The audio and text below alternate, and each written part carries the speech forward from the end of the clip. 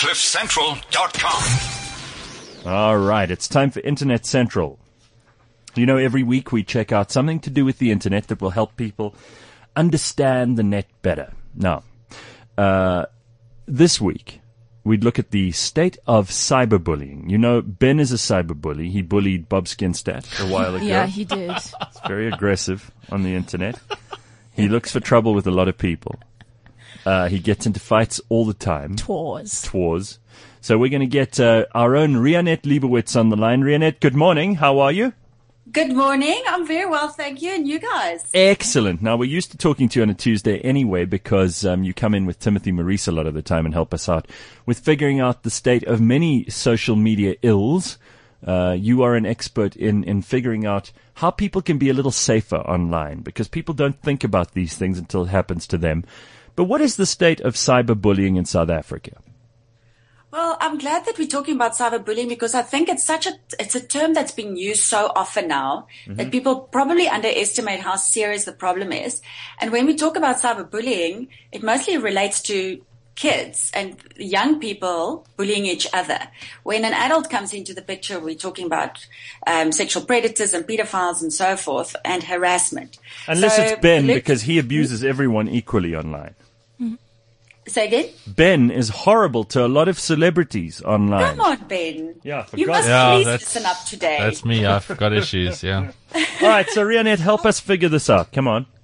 Okay, so let me give you some stats because in last year, 2014, UNISA actually published some interesting statistics. They did a study with about 1,500 learners in Gauteng. Right. And what was quite nice to see is that 97.7% of the youth those kids have access to the internet, which is great. I mean, if you think about, education and how we are moving forward and so forth.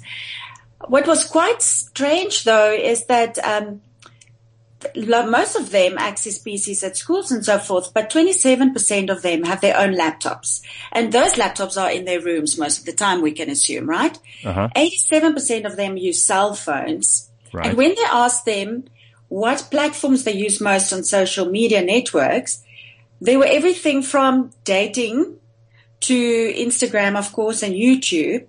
But the three highest used ones are WhatsApp, Facebook, and BBM. BBM was still there. Yeah. So from a WhatsApp perspective, something that I don't think people realize is that you need to be 16 to use WhatsApp. And you see, that's in those terms and conditions that nobody ever reads, right?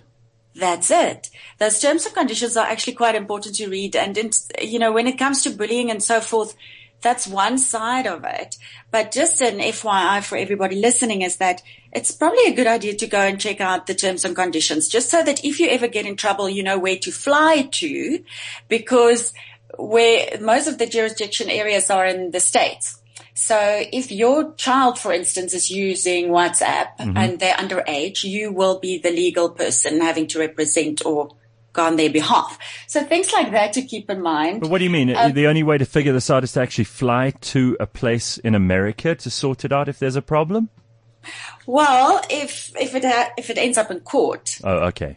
Yes, then that's where those laws will apply. Okay, let's start at the beginning. A lot of people don't read these things. They download the app, they start using it. People under the age of 16, for example. A lot of people will sign up with a fake age on Facebook or on Twitter or anywhere else.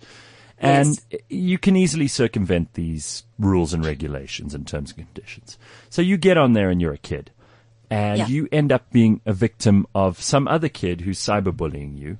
Let's say that you go to school and the other people at school have you as a friend and then they start abusing you at home and there's a whole lot of stuff that happens. Is there any recourse for you in South African law? Yes. Luckily, look, this is a challenge because some of the laws are still being written and this is new. So there are a couple of things that we need to look at. First of all, kids need to be cyber savvy and look, I always say it's like the highway. The highway is not bad, and that's what the internet is for, is it takes us from point A to B. However, there are those drunk drivers and people without licenses driving on the cyber highway. And in most instances, the youth is the those are the guys without the licenses. So they don't even realize they are bullying someone. But now if you are the victim and you are either being bullied through images, words, it can even be drawings, it can even be talking about someone you love, then what you need to do, first of all, is do not engage or interact. That's the first rule. And then secondly, take screenshots so that you've got some evidence to use if you need to go to the police and so forth, if it really gets serious. And for the youth, they have to tell their parents about it so that they can actually start, keeping track of how it progresses. Because cyberbullying, we have to remember, it's not a once-off thing. And I'm passionate about this topic because if you think about what kids do nowadays, let's say we all have a WhatsApp group in class and they have a contest. They say, who's the stinkiest kid in class? Your name gets mentioned. Yeah. And then they vote and you win. So now you've been chosen as the stinkiest kid in class. Right. People reject you. They take you off their profiles. They don't want to be associated with you, whether it's online or physically at school. So you are actually being rejected. And that's why many kids, they are not ready to deal with that type of pressure. They stay home. They don't go to school. They get depressed. Their parents think they are really being, it's out of line because how can you take these kids so seriously? And then it goes down the path of depression. And ultimately, and what we've seen so sadly happen is that kids commit suicide. So talking to your parents about it, keep the evidence, the screenshots. And then if it really gets hectic, then remember the Protection Against Harassment Act actually can help you. I'll talk a little bit about that now. Then it's a good idea to engage with forensic analysts and you can go to the police. Now currently it's a tough one because you need to go to the right people at the police. And that's why SaveTNet, the organization that I represent, is really working hard to get those systems or make it easier for victims and their parents. In terms of the Protection Against Harassment Act, you want me to tell you a little bit more about that? Well, how about let's deal with some things that all of us have to put up with every day. If someone keeps spamming you, is that a kind of cyberbullying in a way? Are you able to take action if someone keeps spamming you with stuff that you didn't subscribe yourself to? Yes, you can. And luckily, if you think about the Protection of, Personal Information Act and so forth, then there's definitely ways for you to protect yourself. And first of all, you can unsubscribe, and then they need to, if they don't adhere to that or they don't respect that, then you can certainly make a case. And I would recommend that people look at the Protection Against or from Harassment Act. Right. It's online, available at justice.gov.za. All right. And because this act is really it's not just for physical harassment. It actually has a clause that's been recently been put into the act that says it's for any digital communication, whether it's email, fax, even whoever uses faxes. Fax? Yeah.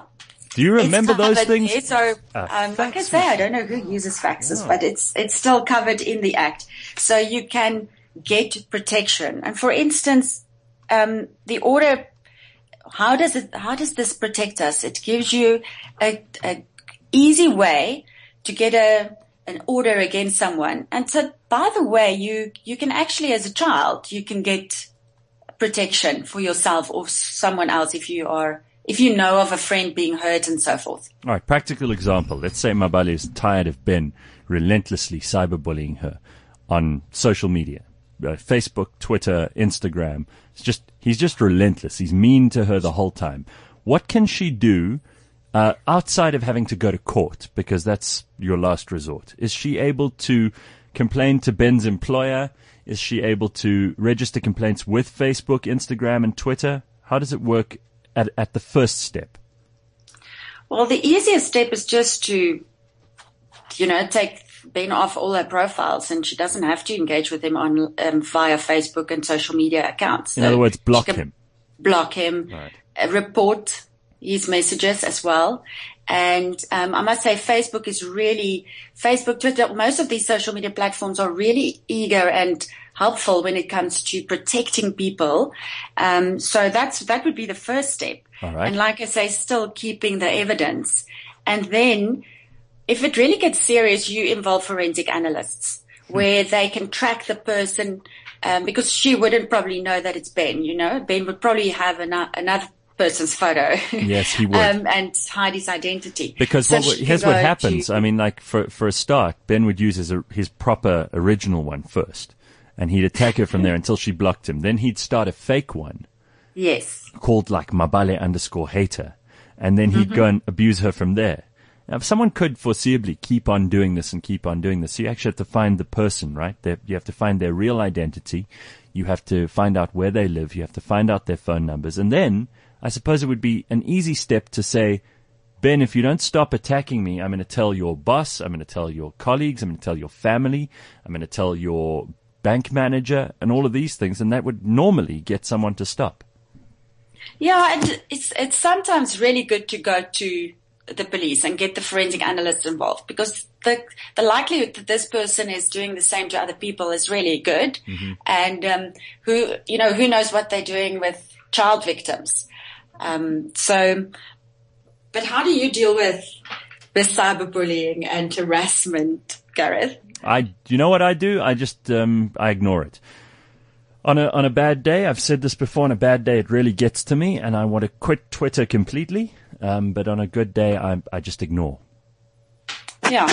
And you know what's useful, Rianette, particularly on Twitter, is rather than blocking someone, because then you're almost giving them attention anyway, you mute them. They don't even know that you can't see their messages anymore, but you just don't have their messages in your feed.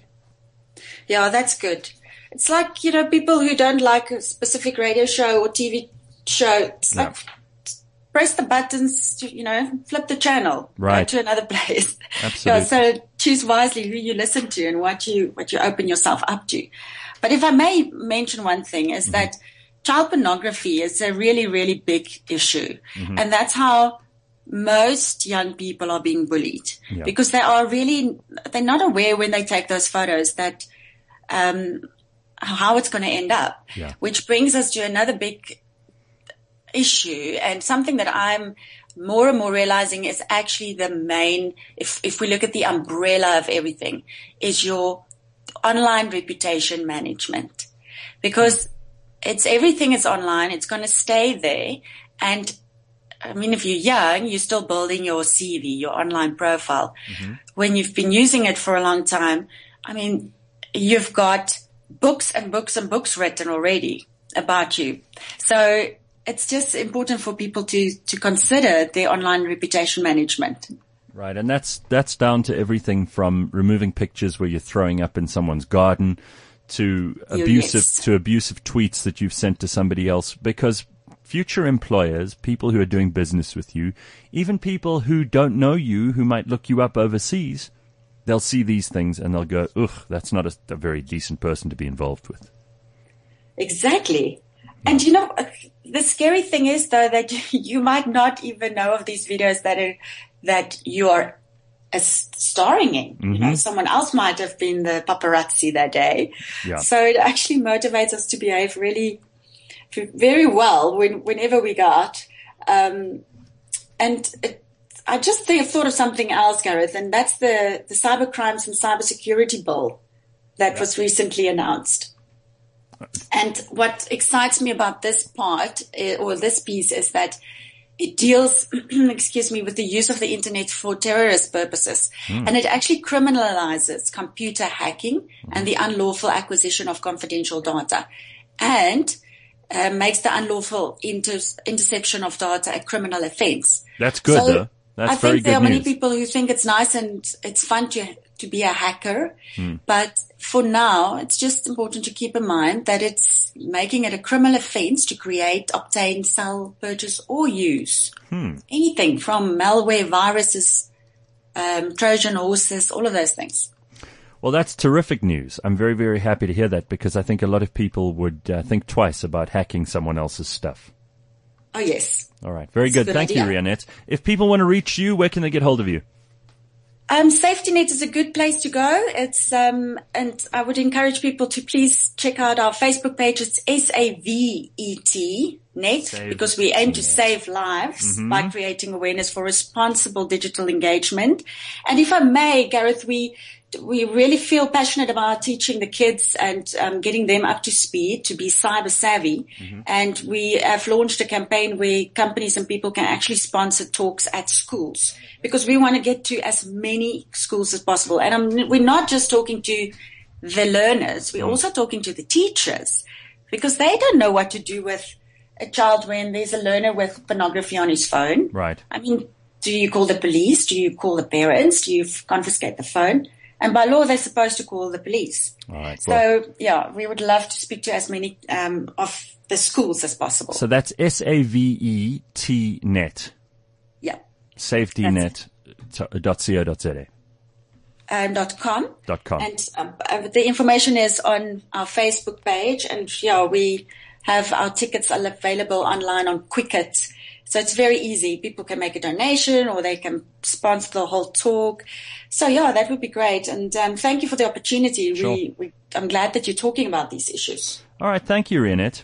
Very good. Okay. There we go. That's Rianette Leibowitz. You can catch her on Timothy Maurice's show often on a Tuesday morning, talking about the internet and what you should know about and what you should be careful of on the internet. And if you want to know more, you can also go to mweb.co.za/Norton Mobile Security. If you're unsure of your own phone, your own iPad, your own tablet, and your own laptop safety settings, and you want to make sure that you're okay, that you're in the clear, that you're safe, all you have to do is go to www.mweb.co.za/Norton Mobile Security, one word, to find out more. Mubs, how secure do you think your device is? My laptop and phone are probably the most secure of my devices.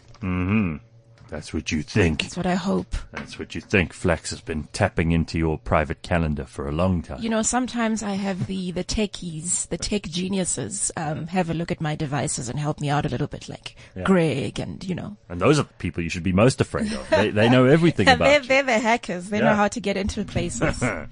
Greg says he's having trouble with the streaming on the app, so we'll check that out for you, Greg. It's a different Greg. And then Ian says, if that's all illegal, what about RICA that gives the government permission to intercept our stuff? Well, that's an interesting point, Ian, because recently there have been some stories in the news about how the government has illegally been watching and monitoring some journalists, some people in politics who are not in the government, and there are a couple of questions being raised by, among others, there are a lot of NGOs who do some great work in this respect. What is the group called? They're the same people who get involved every time there's an issue around freedom of expression. I can't remember them for the moment, but I'll recall later on, and then I'll remember to mention it to you. But these guys do great work, and there are lots of people who are watching that government isn't watching. Because it's fine and all good and well. We all want government to intercept terrorists, for example, and we all want government to stop people from hacking into our private stuff. But what if government are the main offenders? It's a good question. CliffCentral.com